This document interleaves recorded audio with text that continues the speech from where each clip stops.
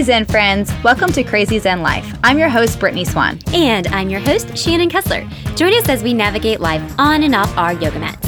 This is a podcast about mom life, boss life, and body life. Real conversations about self-discovery and the journey of becoming more mindful in this crazy Zen life. We just had a discussion about what we could do as a kid that we wish we could try again as an adult. Yeah. What was yours? Mine was the pogo ball. Do you remember this? It was like the kickball, but it had like a ring in the middle of it. Mm-hmm. So it was like a round on the top, round on the bottom, and you had the little platform for your feet and you could bounce. I mean, that thing was my jam. I could jump rope on the pogo ball. I mean, like while singing Eye of the Tiger. Yeah. Eye of the Tiger. I know. I don't know. I could totally see you doing this in your apartment complex. Like, totally. Yeah, for sure. Mine was the Skip It. I loved Skip It. And I did have an old-fashioned pogo stick because we were super discount. We had a pogo ball. We had a pogo stick. And it was like ratchet and it was rusty, so... How many times did you jack your vagina up with that? I'm surprised I still was able to have children. Well, thank you, pogo stick. Mm-hmm. But I loved it. I think I could attribute that to my balance because I was pretty badass at it. Yeah. And that Skip It. I can still remember the theme song. Can you? No. Skip it. Skip it. Picture 1990s really lame-ass commercial. Oh, yeah. Everyone in hypercolor t-shirts. Mm-hmm. Do you remember the commercial for My Buddy? Oh, my buddy. My buddy. Wherever I go, he goes, my buddy. And then there was Kid sister. Kid sister. Oh, my God. Those were so bad. Oh, but they were the best. They were the best. Yeah. Did you Even then, I didn't even want a kid sister. I was like, that shit's creepy. Oh, no. I was all about it. Like the talking cricket doll. Did you have cricket? No. That might have been before your time. And Teddy Ruxpin. Oh, Teddy Ruxpin. Yes. Yeah. I didn't have a Teddy Ruxpin, but... Unless, Mom, if you're listening, did I? I don't remember. I don't think I did. I definitely did. I loved all that shit. Like, if it could talk and, like, it looked like it could come to life, it was my best friend. Imagine how creepy. Have you ever seen a real-life Teddy Ruxpin now? It is, like, the creepiest thing. I agree. They were super creepy back then, too. And yet, for some reason, I was like, no, it's my best friend. I mean, it's like one step away from, like, Child's Play. Remember Creepy Chucky? Oh, it's like one step. Yes. We're all just a creepy eyebrow and a weird hairdo away from that. That's so true. Nice try, Teddy. Right. Keep it moving. Why we thought about this was we were checking out today's guest. She has an About Me page on her website. And let me just... Stephanie Lee. Stephanie Lee is... she is the founder and creative director for Slay Creative, which is a branding company, and she's going to dive more into that. But this is, like, probably one of my favorite About pages I've ever come across. It reads, Stephanie won a coloring contest in the 4th grade, also in the district spelling bee. Branding is her jam, and she doesn't like coffee. Seriously, she's a sucker for a classic pair of kicks and is currently trying to woo the world with her words. You can check her out on her own personal blog. I mean, if you're bringing like a coloring contest in the 4th grade and a spelling bee, you mean district champ? Y'all better step off. Like, step off. No, destined for greatness. She doesn't need Grammarly. She is her own spell check. Maybe. That's amazing. What word do you have trouble spelling? Oh, all of them. Okay, no. And what's the one word? Hold on. And the new update on the phone can fuck off. Right. Because it used to give me options. I was like, oh, I'll just rely on the autocorrect or like the spell check. Fuck you for being like copy, paste, search, whatever. I'm like, I don't want to do any of that shit. I want you to give me the options. Give me the option. Because this is your fault, iPhone. You have given me a place to just be complacent on how I spell things because you will fix it for me. And then all of a sudden you fucking take that shit away. Fuck you. Everybody be mad. I'm heated up. I have misspelled more things. Even this morning, I was like, I swear I'm more together. I blame. Now, love the new emojis. Oh, but we can't be relying on the emojis for life. Like, I need to say words that make sense together. Like, I said option instead of opinion. I was like, fuck. Like, I mean, just all the things. All of it. But then sometimes, like, I'm reading it, and then I'm like, wait, that's not what I said. And the phone's like, oh, are you sure? Because that's what you meant. I'm like, no, fuck you, phone. It's not what I meant. Just type what I tell you to type, and then be done with it. And it's like, no, I have something better. I'm like, oh. No, it's not what's something better. No. Now I'm in, like, a heat off, like, step battle with my phone. Stop changing love to live. Stop changing of to if. Stop. I don't even know why. You just needs to go away. Yeah. And I'm never trying to write the word duck you. Ever. Or ducking. Where's my ducking shoe? I don't fucking have a ducking shoe. Fuck. Like, it's always supposed to be fuck. I digress. Sunday. But we do have a lovely guest on today. We do. We do. She is fantastic. She's one of my favorite people that I'm so thank you. Oh, God. I had to wipe Shannon's nose. I'm like, like a toddler. With my sleeve. With her sleeve. But she has not. She came out of nowhere. Just like, I can't look at it for the next 5 minutes. But we do have a great guest on today. Stephanie. We do. She's amazing. I wish that she would live back here in Louisville because that's where we first met her. But I digress. And now she lives in Denver, where she's very happy. She is. And she's doing all the things. And I really want you to listen to her story.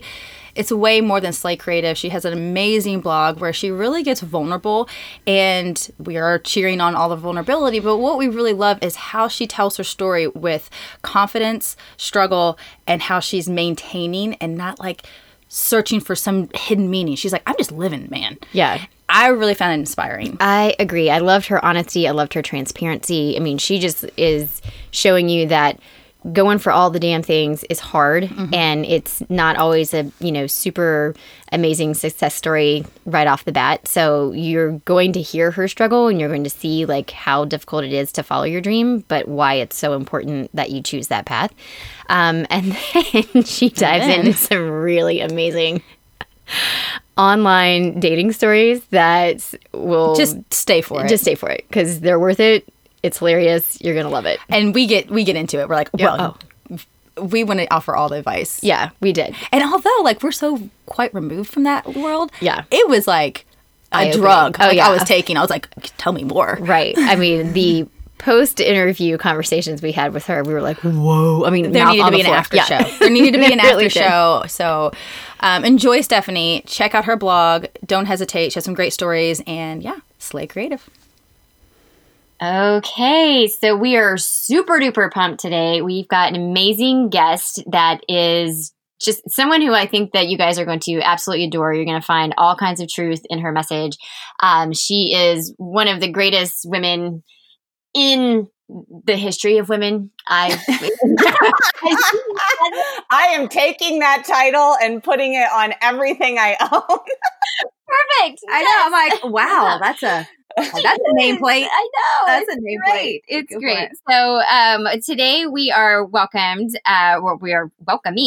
Stephanie from Slay Creative. And welcome, Stephanie. Hi. Thanks, guys. So tell us about what you do and what makes you so slay. So slay. I love that. I loved it because right after I came up with my business name, which is my first and middle name, my middle name's Lee, spelled Leigh. My first name's Stephanie, if we didn't say that yet. Like the Christmas decorations all came out with like the sleigh all day. And I was just like, this is so perfect. I wish that I were like maximizing this marketing stuff. But now I just feel like I'll be copying like Christmas decorations if I like try to like hashtag that or something. Yeah. So I started my freelance creative business about 2.5 years ago.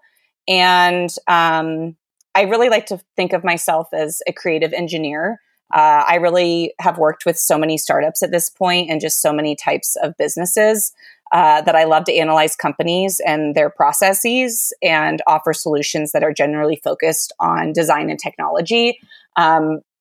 For me, like my responsibility to a client is to alleviate manual work, whether it's on their back end or the client experience on the front end. So I kind of actually think I'm a little bit more into like the operations. And I just happen to use design as part of my solutions. Oh, I love that you take such a creative approach to finding solutions for a company like that. So going through design and going through how you can use such a creative outlet to help just enhance what a company already has. I think that's really smart. Well, is that something that you've always been into, or is that something that you kind of acquired along the way? Well, I was a school teacher for 10 years and a basketball coach. So I think that the whole, dynamic of being in that role is constantly trying to find solutions, right? Like, how do you teach 150 12th graders to enjoy writing? P.S. I never found that answer. Well, okay, this is the funny part. So I'm actually still connected to a lot of my students who I love very much. And I have had so many of them reach out to me when I moved into my Airstream and I started blogging, and they started I started getting this following, and they started reading my stuff, where they would reach out to me and be like, Miss Kemp, like, wow, you're like really good. Oh, okay, thanks. Like, okay. Like, and they're like, I'm going to start writing, and they'll send me their pieces. And some of them have published blogs. And I'm just like, wow, this is so like, I was sitting here in a classroom pointing at them saying, listen to me. Like, your truth is everything. Your words are everything. Like, the most powerful tool that you have. And then I went and I did it. And now they get it, the few that are, around. And the fact that I've been able to inspire them through the action has been a really big learning experience for me on so many levels. And it's been really rewarding to like see that come full circle. So anyways, total tangent. But so I was a school teacher. And then I left, and Shannon, I met you via working at Lululemon. And that's when I really started to get into marketing, understanding branding, understanding what it means to have a brand voice. I was really fortunate, and you guys have had Barrett on. Barrett and I were just the closest of work and personal friends, coworkers. And that was a really powerful time of my life to just really kind of start to dig into, who do you want to be as a professional? How do you want to show up in this world? And then, because at Lululemon, they really promote that. Oh they my really God. Yes. and self-growth. I will preach their amazingness until the day I die. Like, I truly attribute so much of my professional prowess to their teachings and my personal discoveries. Just the work that they have you do in regards to goal setting is really powerful. So yeah. So at that point, and then I managed a yoga studio, which, Betsy's, everybody in Louisville is obviously very familiar with that name. And then I got divorced. I was married to an alcoholic and battled a lot of verbal and physical abuse, and made the choice to leave that relationship and moved back west. I'm from Colorado. I moved to Boise. I was the marketing manager at a publishing house, which ended up going under. And at that point, I was like, who the fuck do I trust? Answer is no one. Answer is me. So I started my own business, and here I am. I told myself after that business went under, and I was like, okay, freaking out. I need another W-2 job. And I was like, hey, I was still working for Betsy a little bit at the time. I was like, you can do this. Like, just give yourself a month, see if you can, get more clients, see if you can keep going. And lo and behold, the next day I got a real estate agent client, worked with her for the month, and I kept rolling. I just, all of a sudden, here I am 2.5 years later, and I definitely don't have anything figured out, but that was how I got here. The story, I often look back on it and it doesn't even make sense to me, but here I am. Well, you're definitely blazing a trail out west. I think you just recently came off of a speaking engagement that I would love to hear more about. Yeah. So I pitched to my business obviously started then in Boise. So I pitched to Boise Startup Week, this female entrepreneur panel. And by the grace of God, they thought I was cool enough and accepted it. So I put together the panel, single women, divorced women, married women. There were 4 of us. I jokingly said some of them had dog some of them were dog moms, and some of them were real child moms, real human moms. Just to give this like vast array of like what it means to be a female entrepreneur, and the challenges that we often face that men cannot resonate with and never will. So we just talked about, our different experiences. Two of us, me and another one of my friends, we were more in the digital space. And then the other two actually own brick and mortars, which obviously, as you can imagine, offers two totally different experiences in being an entrepreneur. So we talked about what we thought it means to be powerful in our space. I made a lot of jokes about being single and online dating, which everyone really seemed to enjoy. Typical me. And then, we offered, we opened it up for questions. What I thought was really cool about the question portion was that people really connected to us as entrepreneurs. Their questions were not focused on us being women. And I made the joke in the panel where I was like, hey, did anybody go to the male entrepreneur panel? Oh, wait, that's not a thing. You know what I mean? Like, they're all male entrepreneur panels. Like, nobody, like, we are trying to get to a space where like female is no longer an adjective, right? Like, we're just existing in this space as entrepreneurs. And I really wanted to hit home that like the way I view this is from a humanist perspective.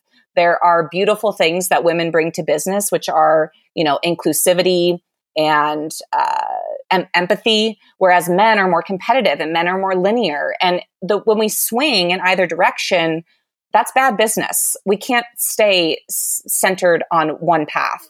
It's when it's in the marriage of those two identities that really change and good business starts to happen. And for me, this isn't like and I say this about dating too. This isn't this isn't men and women issue. This is a masculine and feminine. Like, there are men who are more feminine. There are women who have more masculine qualities, and looking at it from that perspective. And then I say this about dating, like, it's like easy for women to say, oh my God, I hate men. They're so awful. And men do the exact same. Oh, women, they're whatever they say about us. And like, really the issue is just honesty. It's being able to show up integrity in your space and be honest about what your intentions are and what you're doing in whatever that space is. I can resonate with that. Yeah. Because it's not, we're not pitting each other against each other. We're not finding all the flaws all the time, just knowing that there's difference. And we talked about this last week with Natalia. It's not, we shouldn't be in this place where it's women against men. Mm-hmm. It's, can we overcome and work together more? Yeah, it's just finding that place where coexisting means you don't have to place blame, or it's like, oh, well, I'm right and you're wrong. Well, no, we just have a difference of opinion, and can we celebrate that our differences are what can grow a company, because you can't have the same viewpoint from every employee or your company wouldn't go anywhere. Right. So I feel like it's beneficial to have both men and women, but you also have to have both women and men who are willing to listen and appreciate what is brought to the table. Mm-hmm. Yeah, totally agree with that. So I want to touch back. You mentioned that you went to Boise, or you're still in Boise, and you have this Airstream, and you kind of went all in. Yeah. What have you discovered by going all in? And what did that mean? Like, when you decided to go all in, like, tell us exactly what. Okay, so when I was in Boise, I had started my own company. I started hitting the road. After my divorce, I was in this very deep, like, soul searching. That word brought a lot of shame to me. I never wanted to have that attached to my name. That story that I created as a kid was like, I'm not going to be my parents in that capacity.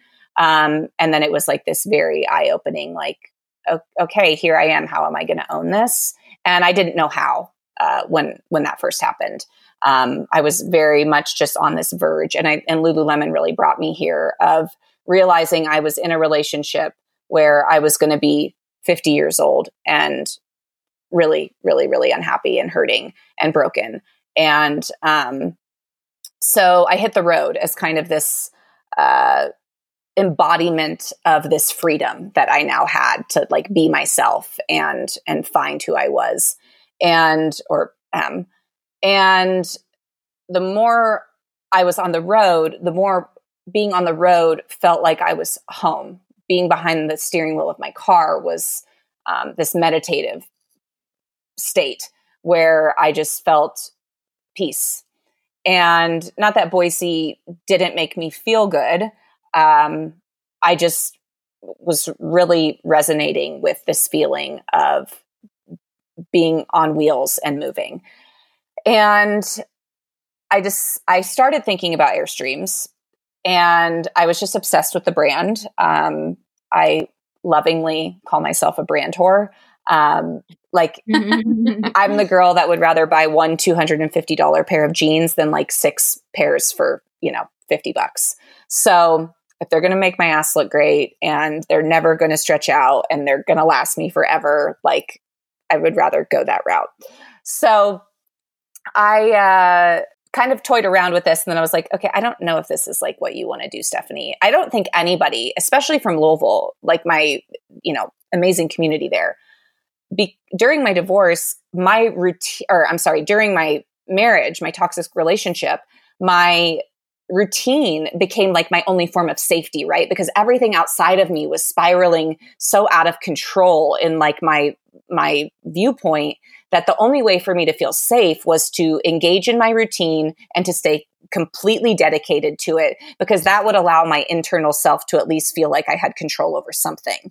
So I didn't like to take vacations. I wasn't very big. Like if you told me that if I worked out every Tuesday at 9:30 a.m. and then something on Tuesday came up where I couldn't do that, it was almost debilitating for me. So to put myself voluntarily in this state of, hey, you don't really know what's going to come your way, I don't think many people who knew me then would be like, oh yeah, Stephanie is totally going to live in a travel trailer. Like that is her jam. So I knocked this idea around, and then I was like, you know what? I want to move. I think I just want to move back to the mountains. I think that's what's calling me. I grew up outside of Aspen. So I decided to move to Sun Valley, Idaho, which is my very favorite place in the world now. And I hold it so near and dear to my heart. So I did. I moved there for 6 months. And then when my lease was up, I was like, okay, I don't think I want to go back to Boise. I actually have a house there. I have it rented out, and the guys are amazing. And, I wasn't like, they're still in it. So I was like, I'm not going to go back there. Maybe I should go back to Colorado. A lot of my travels were going towards Colorado. A lot of my friends are here. And I was like, you know what? I'm just going to do it. I'm going to get the Airstream, and I'm going to figure out where I want to live. I'm not comfortable committing to a place right now. So I bought the Airstream. I moved into it in June of 2018. I immediately took off to Denver. This is so glamorous, you guys. I lived in my mom's office parking lot for a month because I knew nothing about, I had never towed anything before. I had no idea what I was doing. And then I was terrified once I had this like beautiful, machine that like I couldn't actually use it. I was seriously just paralyzed in my own like insecurity and lack of confidence in this life. So at a certain point, I remember my brother looking at me and he was like, "You're an idiot. Like, why are you?" I mean, he didn't say that, but he was like, "Why aren't you taking this thing? Or like, you have this thing. What are you doing? Like, you're living in mom's, parking lot." And I remember just being like, "Yeah, it's so easy for you to say. Like, one, you're good at this stuff. Two, like, you have a girlfriend, and here I am, like this single woman at the time, 34 years old, and like, oh my God, seriously, what am I doing with my life?" But I'm very thankful for his words, because very shortly after that, I was like, "You got to go, Steph. Like, you seriously got to go." So I took off to visit my dad in Southern California. I went through Zion National Park, which is the most amazing place I've ever seen. I stayed with my dad in Newport Beach for a while, went up to Yosemite, went down to Flagstaff, went to Sedona. I went to live in Houston for about 3 months. I had a client there who had a startup fitness concept that was focused on playing soccer as the form of fitness, called Sphere. I had some clients in Austin, so I would travel over to there every now and again without my Airstream. And then I was like, "Oh my God, what am I doing? It's snowing in Colorado, and like here I am, like in the throes of Texas." So I took off to Breckenridge. I lived there for 5 months. I snowboarded about 120 days last season, which was absolutely amazing. And then I would work late at night. So I would, start working at 5 or 6 p.m. I'd work till 2 a.m. and then I'd get up the next day and repeat. So at the end of that, I was like, man, this is really cool. And I am really lonely. Spent a lot of nights crying on the floor. And I just realized the big misconception about that life is, that the glamour of it for me was really highly juxtaposed to the fact that I was single and I was also a freelancer. And there were days when I wouldn't have any human interaction other than via my phone. And I felt really inspired to come back to Denver. I felt really inspired to be in the city, be surrounded by people, and to be honest, possibly go back to working in more of a corporate setting, or at least working for one employer who aligned with my values, to get out of the rat race of freelancing. I just don't think I can really reach the height of what I want to do as a professional, sitting inside of that space. My mantra has always been never be the smartest person in the room. Well, I made this joke at the panel, but like when I'm sitting in my underwear in my bed at, midnight doing work, I'm the only person in the room, by default, the smartest. So I miss that collaboration. I miss working in a state where I'm being sharpened and also getting to sharpen other people. So I'm really kind of in this state of searching of what that is going to eventually look like. And I don't know if we ever get out of that state. I think that that's kind of part of the life equation, is that we all keep saying that. I work at a restaurant right now just to make some consistent income, and I'm like a hostess. So a lot of the people are, 18, 19, 20. And this one boy said to me last night, he goes, I'm having a midlife crisis. And I looked at him like, I'm sorry, you don't get to say that. And I okay, you're not going to live to be just 35, but fine. And then I talked to my mom, and she's in her 50s, 60s, saying the same thing. So we're all just always trying to figure it out. And I think that that's when you come to that state of understanding, I think there's a huge shift in regards to just how you show up in this world of, I'm not trying to figure it, I'm doing my best, and I'm trying to figure it out, but I'm probably not going to. But that's okay, because I'm going to figure something out, and then that's going to propel me to move on to the next thing that I want to work on. So, well, that sounds like you've learned a lot about being okay with not having definitive answers anymore. Because it sounds like and I'll use this in air quotes, but like your old life, you were heavily dependent on your routine for stability and for satisfaction, and but now you're relying on yourself, and you're trusting yourself. And are you becoming more comfortable with the unknown, or is that still something that you would feel more? I don't know. I mean, I don't know what the right word to say with this is, but you feel like you would feel more like yourself if you had more stability, or is this something that you're just really finding out more about who you are? Well, basically, is the instability. Where do you sit with that? Yeah. So I think the road taught me, or I know the road taught me a lot of things. The one thing it taught me that I can say to this question is that I'm not going to have it all figured out, that it's okay when my routine breaks. I am much more comfortable sitting inside the space of not having answers, not really knowing what the next step is. I was talking to a friend yesterday, and I was just saying, I feel like I've been dog paddling for 2 months. And when I wake up, my goal is to just get through the day.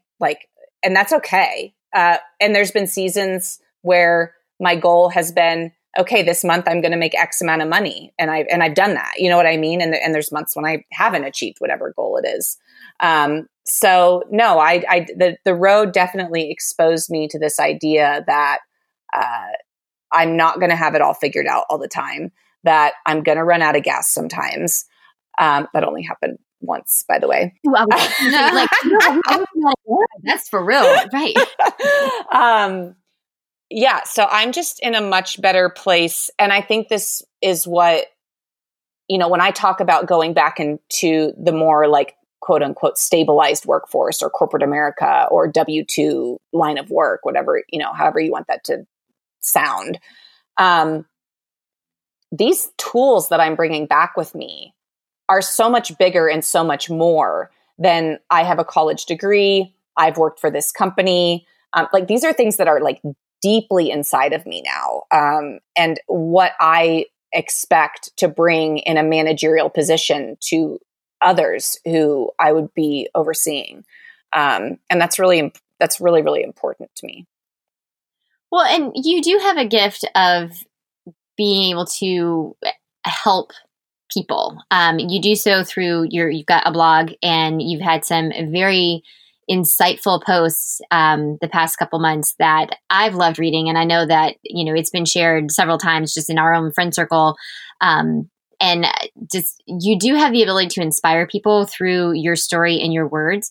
But two of the blog posts that stand out for me that I personally just love reading is, I think your most recent one is being in a relationship with your integrity. Mm-hmm. And when I read this for the first time, Stephanie, I was like, holy shit. Like, I'm not sure I've ever read something so honest and yet so like, I mean, I'm cheering for you so loud in Louisville. I'm like, yes, girl, you're doing it. Oh, man. I like it. You painted a picture for us. It's okay not to be okay, but keep pressing forward. Yeah. And I was really inspired by it. Yeah. Because I think people come in there. Yeah. Will you share a little bit about your experience with that and what, kind of propelled you to write that? Gosh. Not propelled. Well, okay. First of all, when I get these compliments, thank you, like from like the most bottom part of my heart. And, I don't even know what to do with myself because I have always been a writer at the core of who I am. When I was a kid, I would write poems and I would come down into the living room and recite them, and they'd be about lollipops, and God bless my parents. They'd be like, that was so good. That was so cute. But I really do feel like I want to own that this is my gift. And I think we all need to get to that place. It doesn't mean we're not, like this is me in my most humble state saying, wow, like this is what I should be giving to the world. And then there's the other question too, right? Of like, how do I survive with this gift? How do I, and I hate to say it like this because I think it has such a negative connotation in like, how do I monetize it? Like, what am I going to do to be able to keep sharing this gift with people and also be able to, eat at Whole Foods, which if you know me, that's like the most important thing in my life. So all I know is that I just need to keep writing. And I'm also trying to align my life with the time freedom to be able to do that, because these pieces do not just come out of me in an hour. Like these are days of me writing, editing. So all that to say, this specific piece, well, okay, I did not mean to write about dating. I started blogging because I wanted to write about my adventures in this Airstream, which I thought people would find like quasi interesting. And all of a sudden, I found myself in this space of like, you know what? These are the conversations I'm having with my girlfriends. Like, I'm putting ink to this shit. Like, I am going to put this out there. This is what I'm experiencing dating in 2018 and 19, and this state of us not being able to be honest with each other, us not being able to commit to one another. We're sitting inside this paradox of choice. We're paralyzed by the fact that we have so many things to choose from. And then we're not using our voices to properly articulate how we even want to show up in this space, if we even know what that looks like, even if we know internally who we want to be when we're in there. So I start writing. And men start reaching out, telling me how great my stuff is and how much they resonate with it. And I'm like, I never even started with the intention of saying men were even bad. It was just, I really think that this is a conversation around people who want to find someone and people who don't. And I don't even know if the people who don't and do really even get it or know what they're actually looking for. But, I was like, okay, I'm going to interview men. And so I did the man blog, and that was like a huge hit. And then I was like, I'm going to do this series on commitment. And that was a huge hit. And I was like, okay, like people are listening to this because this is so real and raw. And I have this experience of going to different cities, interacting with men in different capacities. Yes, I'm on this online, forum. And like everybody these are real stories that like everybody can resonate with how I'm feeling and what I'm going through. So in a relationship, my most recent piece, in a relationship with my integrity, I had been talking to this guy for, like 4 or 5 months. And it was this constant pull in and pull out, pull in and pull out. And I realized that in holding space for him, because I do think that there is a certain level of that we need to do in order to show someone, hey, trust me, like I care about you. Like, I think that you're cool. I was out of integrity with myself because I wasn't expressing what my needs were, and I was doing all the space holding. And when is somebody going to hold space for me? And what is that line between being too aggressive with some of that, and then also respecting oneself? And I do not know the answer to that. That is what I'm constantly searching for. And I think it's different for every person in every relationship. But what I'm noticing in how I show up in relationship is that I want to put a Band-Aid on. I want to use all of the tools that I've learned for myself to help other people. Obviously, I'm dating men, so that's where it's showing up. But then I'm not allowing that to be reciprocated, or I'm not demanding always that be reciprocated. And I made this parallel between the fact that here I am also trying to apply for jobs, and it's basically like online dating, only no one swipes right. Like, I'm literally just getting denied. And I also was like, okay, self-care, Stephanie, right now is your ego is getting really bruised by the fact that like you can't even get an interview. Like, you need to be really careful with how you're showing up in the dating world, because you don't have the emotional capacity right now to take the same amount of hits that you would normally be able to take. And I don't know how else to say it, but like, you're going to take a lot of damn hits when you're dating. It's really rough out there.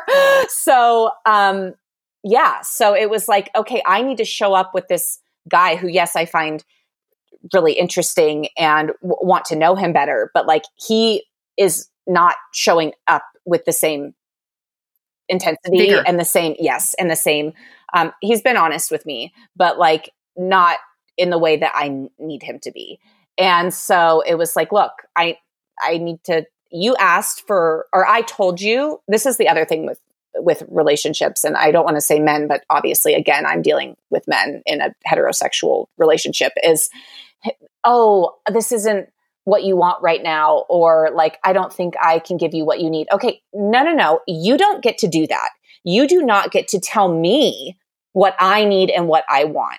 You need to trust me to be able to articulate that to you. And then it's my responsibility to draw the boundary when you are not arriving in the way that I need you to arrive. So I made it very clear at the beginning that I would do that. And then all of a sudden it was like, oh shit, Stephanie, like you have to do what you said you would do. And so it was like, hey, like this is my boundary. I need to get out of your message rotation. Stop Snapchatting me your breakfast. I don't have an investment in that. Like this, I need more. Anyways, so yeah. What was I'm going to be kind of a girl here. What was the response when you were honest, number one, with yourself? And then what was his response back? So I go into this a little bit in that particular blog, but he responded and he was like, I really appreciate your honesty. And like, I'm really going to miss you, which, okay, guys, like seriously, you don't get to do that. Like, you're only saying that because now I have told you that you cannot have access to me anymore. Like, you don't get to say, oh, I was going to come. Oh, that's the other thing. This entertainment center that was my nemesis that I asked him to come over and help me put together.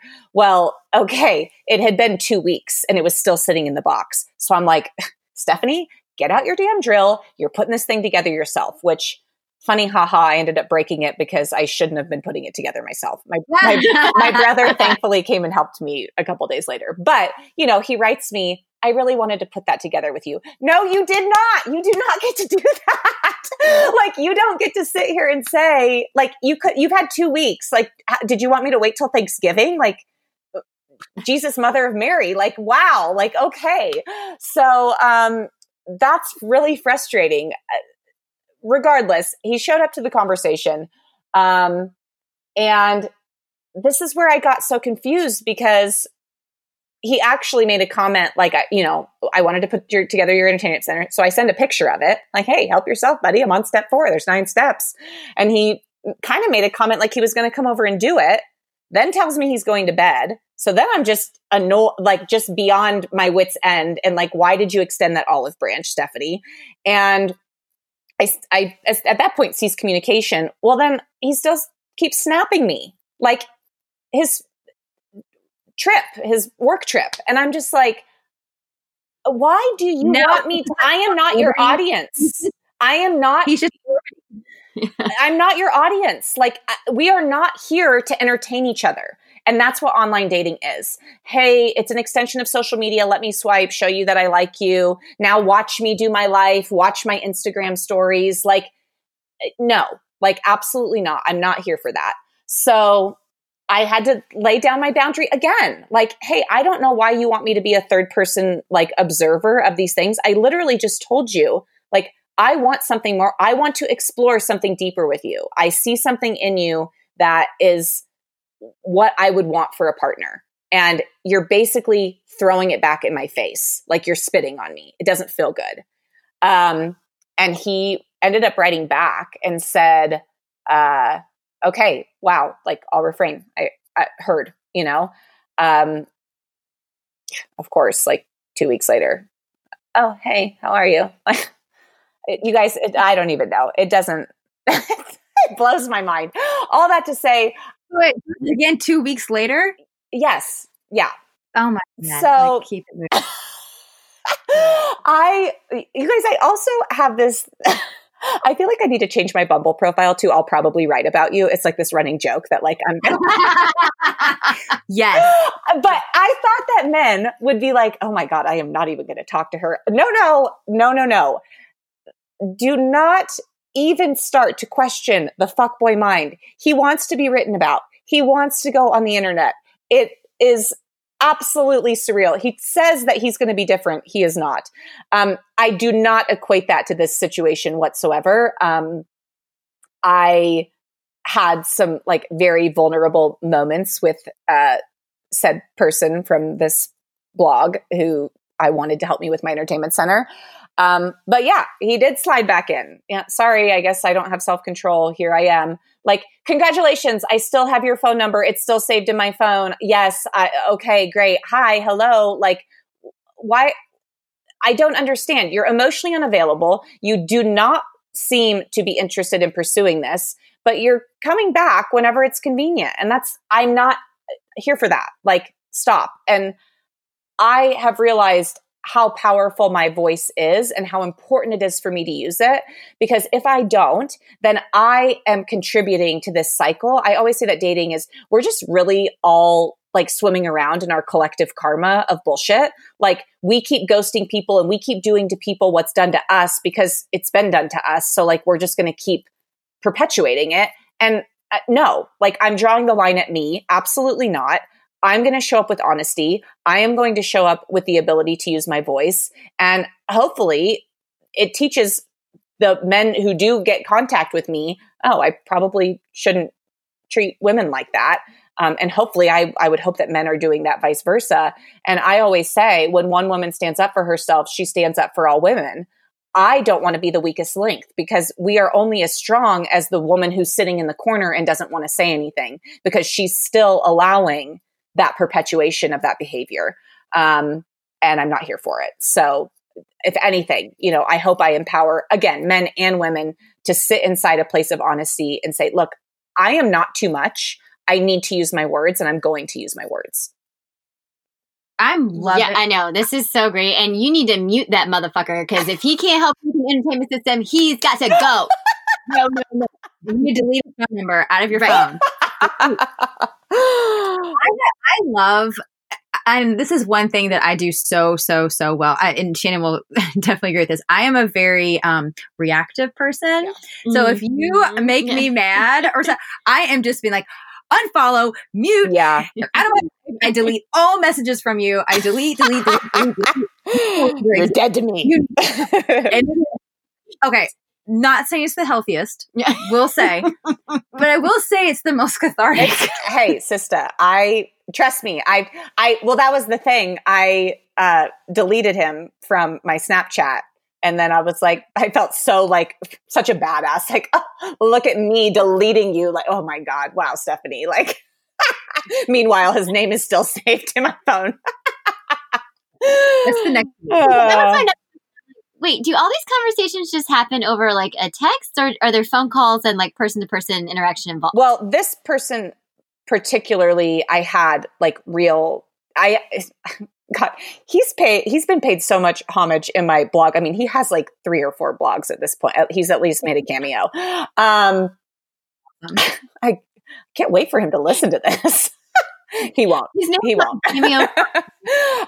But my, so he and I actually had, and this is I mean, I don't know. I could go, you guys, this story could be its own episode. Yeah. So we met on Bumble. He kept sliding back into my DMs like every 3 to 5 days because he travels so much for work. And it became this running joke that like, oh, are you at the airport again? Are you at the airport again? And it became so entertaining. And I started dropping jokes that like maybe Ellen would send us to like Hawaii if we could keep this up for a year of like communicating every 5 days. And he was extremely witty. And if you know me, you know that I'm a sucker for like digital banter. Like it's like just the light of my life. So he showed up. I was very impressed with his like digital personality. So, I mean, you guys, we didn't meet for a month. We did this for literally a month. And then we met. And then he went back on his little trip escapade. We met like once a month for like 3 months. And then he lives like down the street and like can't even come hang out, like has never once said yes to anything that I've ever suggested doing. Like, hey, do you want to take my Airstream camping? Do you want to go grab a drink? Do you want to like go do this? Not in real life. Is he only witty? Like, no, he's also amazingly witty in real life as well. So that was, and we've had very like honest, vulnerable conversations. Like he's kind of he was this like kind of counterpart to me, like going through all this stuff I was going through. Like when I got this speaking engagement, like I was like, he was one of the first people I was like, oh my God, I did it, you know? So like it's like we have this, you know, span of, I mean, it's been 5-6 months that I've known this person. And like, even if you're not really deeply ingrained in that person's life, there's still like an audience, a bystander, an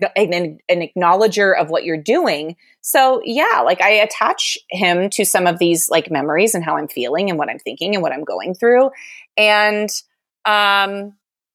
so anyways, all that to say that like he became this thread of like this like life experience that I've been having since I got back to Denver, and I've been kind of exploring like what I want to do and all of that.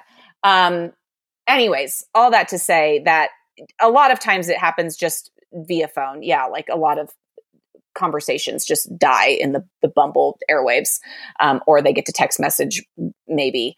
But I actually had real life interactions with this person. We did hang out. So there is that connection to it. The conversations recently, the one where I had to put my foot down, like I asked him repeatedly, like, hey, do you want to hang out? Do you want to go get a drink? Do you want to like get together? And like, he couldn't show up. And at one, finally I was like, look, I really wanted to have this conversation with you in person, but like I can't keep waiting, and I need you to understand, like, I need you to take me out of your message role. Like, this isn't jiving with me. I'm starting to feel shitty, and I'm in choice around whether or not I'm allowing this to happen. And I need to choose me, and I need to choose not being in this space of feeling like leftovers to you, because I'm not leftovers to anybody, at least people who have an important part of my life. Of course, you are not a leftover. Yeah. So anyway, that was a long version of, I did have real life interactions with this person, but you'd be very hard pressed to find most people who get out of the digital space if you're in like an online dating setting. And that's why I don't know, like, I've had a lot of conversations lately with my girlfriends where it's like, I don't know that I should be here, like in this space of online dating, because the expectations that it puts on it are so high. When you meet organically, it's like, want my phone number? Cool. Like, let's go hang out. Whereas like you swipe on someone, you know that you at least find them quasi attractive. And then it's like, oh, do you want to date? Like, we were on a dating app. Is that what we're supposed to do, is like immediately be together? Like, is this monogamous? Is it not? And like, there's just so many things going into the background of that. Well, and you've talked so much about breaking down expectations and living outside of, this false sense of reality that is kind of bestowed upon us at a very young age of, again, just trying to live up to expectations that others create. And you made a great post, and this is, I don't know how long ago you wrote it. I feel like it's been a while, but the post that you made about what skinny never got me. Oh, yeah. Yeah. Ooh. That one was, that hit home for me in such a deep way. But I think there's so much just life in that post, that there's so much honesty, and there's just so much breaking down of expectations. And I think that's just the best way I can say it. But can you share a little bit about that post, and then like how you got there? Yeah, of course. So I struggled with eating disorders through pretty much all of my 20s. When I lost that title of being a college athlete, it was like I didn't really know how to define myself, and skinny felt like the most plausible and rewarding word. And again, being in the Airstream, I really started to assess. I didn't have a full-length mirror. That was also a very interesting thing, to not ever be able to see my body in like this full-length state. And I started to realize, Stephanie, like, you have lived a decade with this obsession with being skinny. You've put yourself through every diet. You've worked yourself out to the bone. And even in your quote unquote skinniest states, you've actually been the most miserable. Those are the times when your life was spiraling out of control on the outside. But what could I control? I can control my food. I can control how my body looked. Going back to that whole routine thing, my food and my exercise were I think for all of us, are a big part of that routine. And so I said, fuck it. I'm going to eat whatever I want. I'm going to eat whatever I want, whatever my body asks. I started following a lot of people who were practicing this more intuitive way of eating. I started realizing how diet culture capitalizes on basically telling us we look like crap, so that we have to buy more workout equipment, more studio passes, different types of food. And I realized, like, this is capitalism, and this is like a multi-billion-dollar industry, and I'm perpetuating it. I'm feeding into it. And I immediately, of course, yes, gained weight. But I also started to realize, like, I was insatiable, like, with some of these foods. Like, like when I first allowed myself the freedom to say, I had just come off of one of the most rigorous diets I had ever done, like extremely restrictive. And it was insane what my body wanted. And then I would feed it. And I felt like, oh my God, I'm in this state of binging. I'm never going to be able to stop. And then after a few months, I was like, I just have to stay the course. I have to keep going. And after a few months, I started to realize, oh, I don't want dessert every night. Oh, I don't want to eat 2 bags of popcorn every day. Like, my body started to trust me. And wow, like, that is powerful. The fact that, like, my own, like, just chemistry and physiology was like, and was not trusting my brain and my ability to actually like nurture it in the way that it needed to be nurtured or needs to be nurtured. So writing that piece, What Skinny Never Got Me, which has been one of my most well-received pieces. And it's been amazing to hear other women. I actually feel so blessed.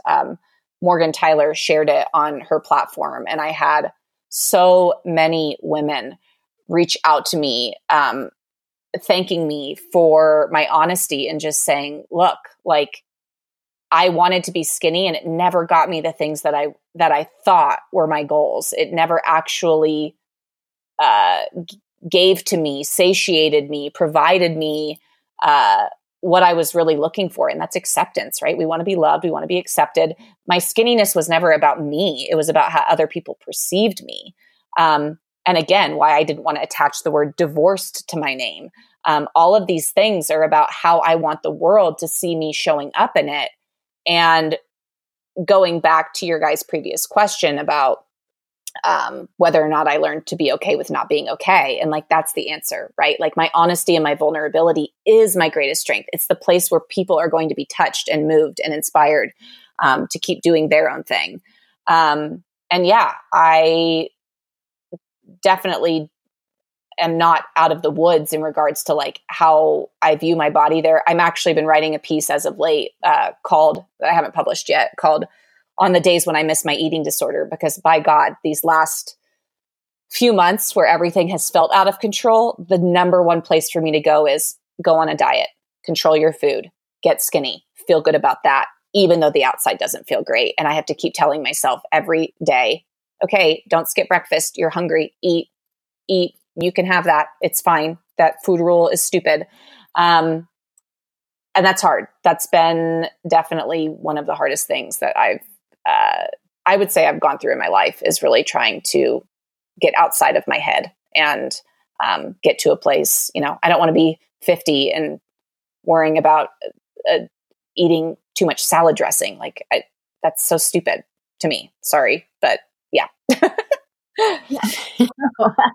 It's so beautiful to hear you find struggle in the honesty of like, this is hard. And again, like you've been programmed that your entire life. So, I mean, you can't expect in, 4 years to like go ahead and like, re-scrub or reprogram your entire thinking and your entire thought process to think that, okay, when shit gets hard, what have I done in the past? Yeah. Well, yes, when shit gets hard, you now have a different kind of set of expectations and like, again, like when you live in your values and you're living in your integrity, you do have yourself to hold yourself accountable. And you're like, well, I made the choice not to fall down this rabbit hole again. And even when I know that that's comfortable because I know what I'm going to get when I do it, you're showing up and you're being honest and you're saying that's not a viable option. Look someplace else. Yeah. Let's keep moving and let's find the answer, in a different platform. Right. So I applaud you for that because it's fucking hard as shit. I mean, there are days where it's really easy and then there are days where you're like, damn it. Like, why is it so hard? Yeah. Well, and like you're going to cheat on your healing process. Yeah. Like, from what I've heard this entire time through overcoming so many obstacles and trauma, a lot of that healing, you've learned so much. So like you're going to do your healing a disservice. Right. You're like, I'm going to cheat on myself. If I break down now, like that will show me I've learned nothing. Right. And I think that is sometimes the hardest thing to sit with, right? Because it's easy to cheat. Yeah. It's easy to take the easy button and just be like, I just want to live in that easy part today. Totally. I can completely resonate with that. Yeah. Healing fucking. Yeah. I'm done. Thank you. Tap out. Somebody take my place now. Okay. I relinquish all control and I am now done. Seriously. Yeah. And that's like where I've been at, where it's like, I am by myself and I hate the fact that like, I say that I'm lonely. Okay. Immediately I feel a need to justify that. Like, I'm not like lonely. I'm just lonely. Like, no, just own it. Like you are alone. Therefore you are lonely. It's okay. Like the negative connotation that we attach to that is because society tells us that being lonely and being alone is like this really bad thing. And I'm not here to settle. I'm not here to find somebody who is saying, look, I only can give you this much of my time. I am here to find someone, if I ever do, and I believe that I will, that's going to say, here's all of me. Let me sharpen you. Give me all of you and you sharpen me. I want to live in an interdependent relationship of that magnitude. And, but yeah, like a lot of this is facing a lot of these things by myself and facing these financial burdens by myself. I was telling you guys, my dad, and this is what is in my latest blog, which was, hey, honey, do you really think that you should be, taking these chances when you don't have a partner? And it's just like, what else am I supposed to do? Not take them? Like, no, like I'm owning, like I am a single woman and I can provide for myself and I'm a badass and I'm going to go do the damn thing. And maybe I never find somebody and maybe this is me doing the damn thing for the rest of my life. But, yeah, like I'm sitting in this space and constantly evaluating what is financial responsibility? What should I be doing? Am I demanding too much? And I think for people who do demand a lot, we are often told that we are being too much. People who are outspoken and people who have big dreams. And the people who are more quiet, they don't really have to answer to that because they're not being very vocal. And both are right and both are wrong. Like, that's the other thing I've come to the conclusion. Like, most of the time in life, we're not choosing between a right and a wrong. And society teaches us that that's the case. We're choosing between two right things and two wrong things. Like, they're both going to have positive and negative attributes. It's making the choice and then not looking back and owning it. So yeah, for me, I'm just sitting in this space of, making a choice and then owning that I made the choice and doing what I need to do in order for that choice to continue down a path of not self-destruction as I combust in flames. Yeah. So are you still in your Airstream now, or have you found something less mobile? Yes. So I hung up my keys back in June. I lived with my mom for a little bit, kind of trying to figure out if Denver was where I wanted to be. And then I decided that I was obsessed with living in downtown Louisville, Louisville. Wow. That was subliminal messaging. Freudian slip. I was obsessed with living in downtown Denver. So I moved above Union Station. I got an apartment. And that's in reference, like my dad was making that comment, like, should you be getting an apartment? Like, should you be doing this? And like, yeah, I'm betting on myself. Like, I'm going to manifest that I'm going to write my book. I want to get public speaking engagements. I'm going to get a job that's going to be able to align with my values and allow me to have the income that I need in order to continue down that path, to give me the time to do those things that I want to do, what my real passions are. Like, it's going to happen. So I love it. I absolutely love living in downtown Denver. Denver has just great energy. It's an amazing city, filled with entrepreneurs, filled with people who are, in their 30s, just who want to be outside and want to be professionals. And I need both of that. I've realized the question that I kept going back to when I was living on the road was, can we have it all? Because I love being in the city and I love being in the mountains. I always joke that like my two fantasies are, walking downtown Denver. I'm carrying a coffee in my dream. I hate coffee, for those of you who know me. So it's really just a vision. And then like chopping wood in the middle of a forest where my Airstream is like my house. And I used to think I had to choose. And now my answer is I don't have to choose. I need to figure out how to make both possible and what that even means and how it really, really looks.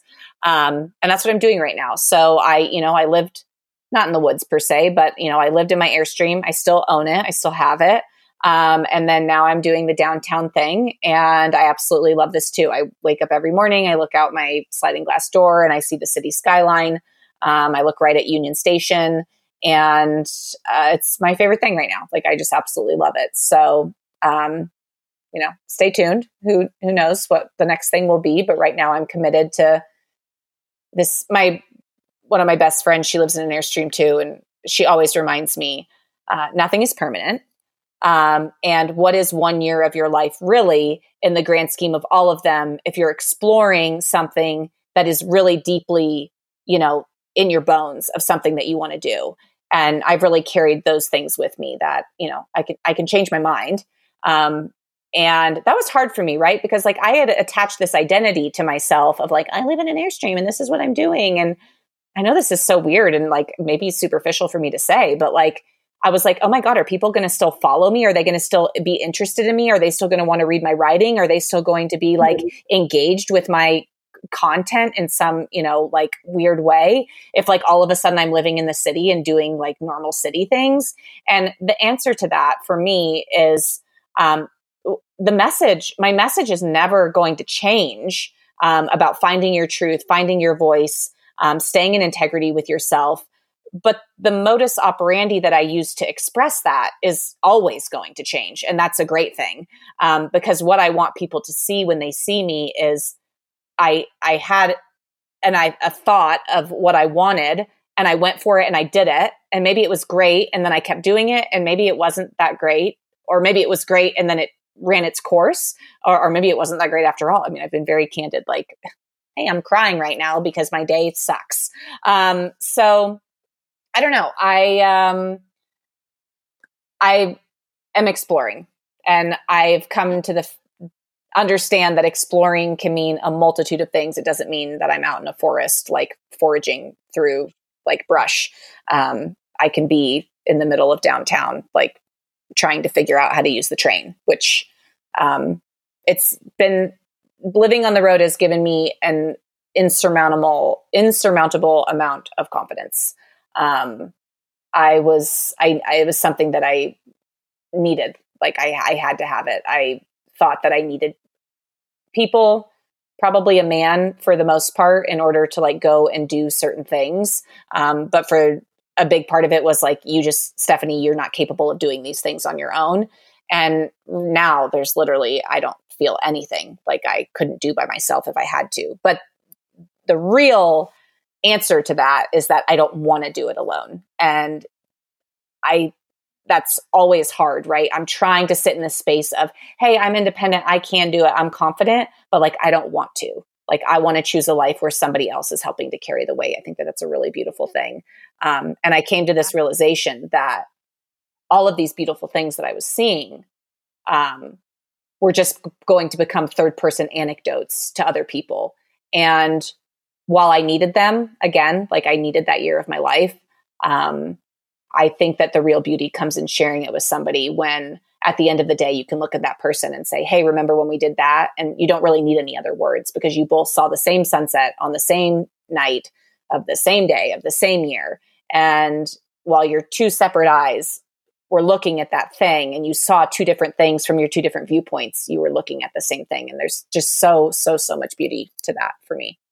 Wow. Yay. I'm glad that you were able to share that with us because it basically, through your healing and letting go of all of the titles. So like from divorced to having an attachment to being the girl in the Airstream, blogging, and then letting go of what skinny meant. And so there's so much letting go to where you found like, I'm not willing to let this go though. Yeah. Like I want to share this with somebody. So of all these titles I'm willing to let go of, me being with someone is not. And I think there's so much beauty in that. And I'm so glad that you shared that with us. Yeah. And I think it's really important too that it's okay that you change your mind, and it's okay. I mean, you're always going to be evolving as a human being. So when you put yourself into a box of like, well, this is what I have to make me happy, it's really funny how life will be like, bitch, please. Yeah. Like that's not how it works. let me give you some life lessons real Seriously. quick. And we'll see how it is. So, I mean, it's okay that even if in 3 months you're like, yeah, maybe not, like it's okay. Like just give yourself room and permission to continue to expand and grow when you see fit. Yeah, totally. You guys just wrote my book for me. This is so great. Oh, yay. Hey, just give us a good little thank you at the beginning. I love it. That's awesome. Well, we really appreciate you being on today. So we always love to end or wrap everything up with a few questions. So I have one. Ooh, yes. Okay, hold on. I have a couple flowing through my head. Oh, are you planning on dressing up for Halloween this year? Halloween, I feel like it's cool if you're like a couple and you do something like really witty, but I am not a Halloween person by any means. And no, I will probably not be dressing up. Do you have a favorite Halloween movie? Oh gosh. My best friend in elementary school, we used to watch the Scream trilogy like religiously. So I'm a huge fan of Scream. I've always loved scary movies, actually. She and I would watch them all the time. Like The Shining. The Shining is also fantastic. Oh, yeah, that's a good really good classic. And interestingly enough, I don't know if you guys know this, but the hotel in The Shining is in Estes Park, Colorado. Oh, yeah, which is just outside of Denver. Interesting. Fancy. I didn't know you were such a scary movie buff. Yeah. But, this is kind of like baby Stephanie. I was just actually thinking the other day, I haven't watched a movie in so long just because in my Airstream I had a TV, but I don't know. I just haven't sat down and watched a movie, which kind of made me sad because I really like them. And I really like going to the movie theater too. So. It's funny enough, like when you were saying like your dream of like, oh, I want to have both, want to live in, downtown Denver and then like in my Airstream, immediately I was like, oh, she could be a Hallmark movie. Like, oh my God. You guys, one of my very favorite clients who's also a mentor of mine, he says that to me all the time. He's like, he actually says his writing is more Hallmark and mine is like HBO. He's like, you get a little steamy sometimes. I'm like, damn right. You can do Hallmark. Oh my gosh.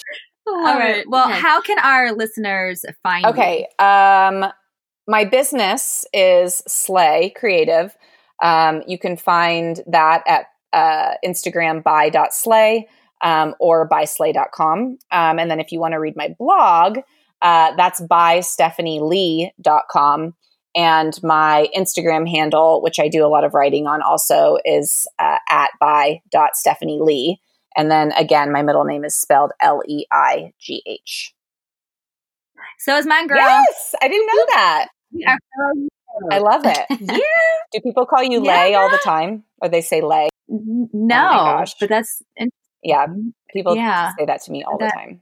I'm like, okay, no. But I love it. And my daughter is also Leigh. So Lee, it's so cute. I'm like, well, we're just carrying this Lee on. We're cute.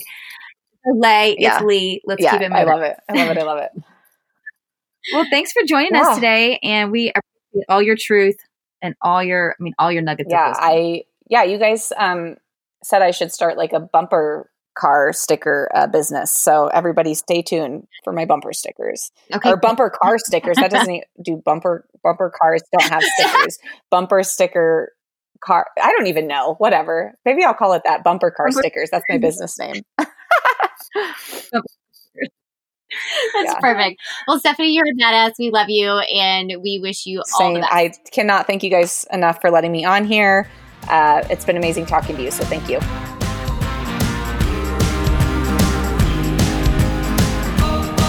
Thanks for sharing your time with us. Help keep the CZL momentum going by rating our podcast and writing a review. If you love what you heard in today's episode, snap a screenshot and post it to your Instagram stories.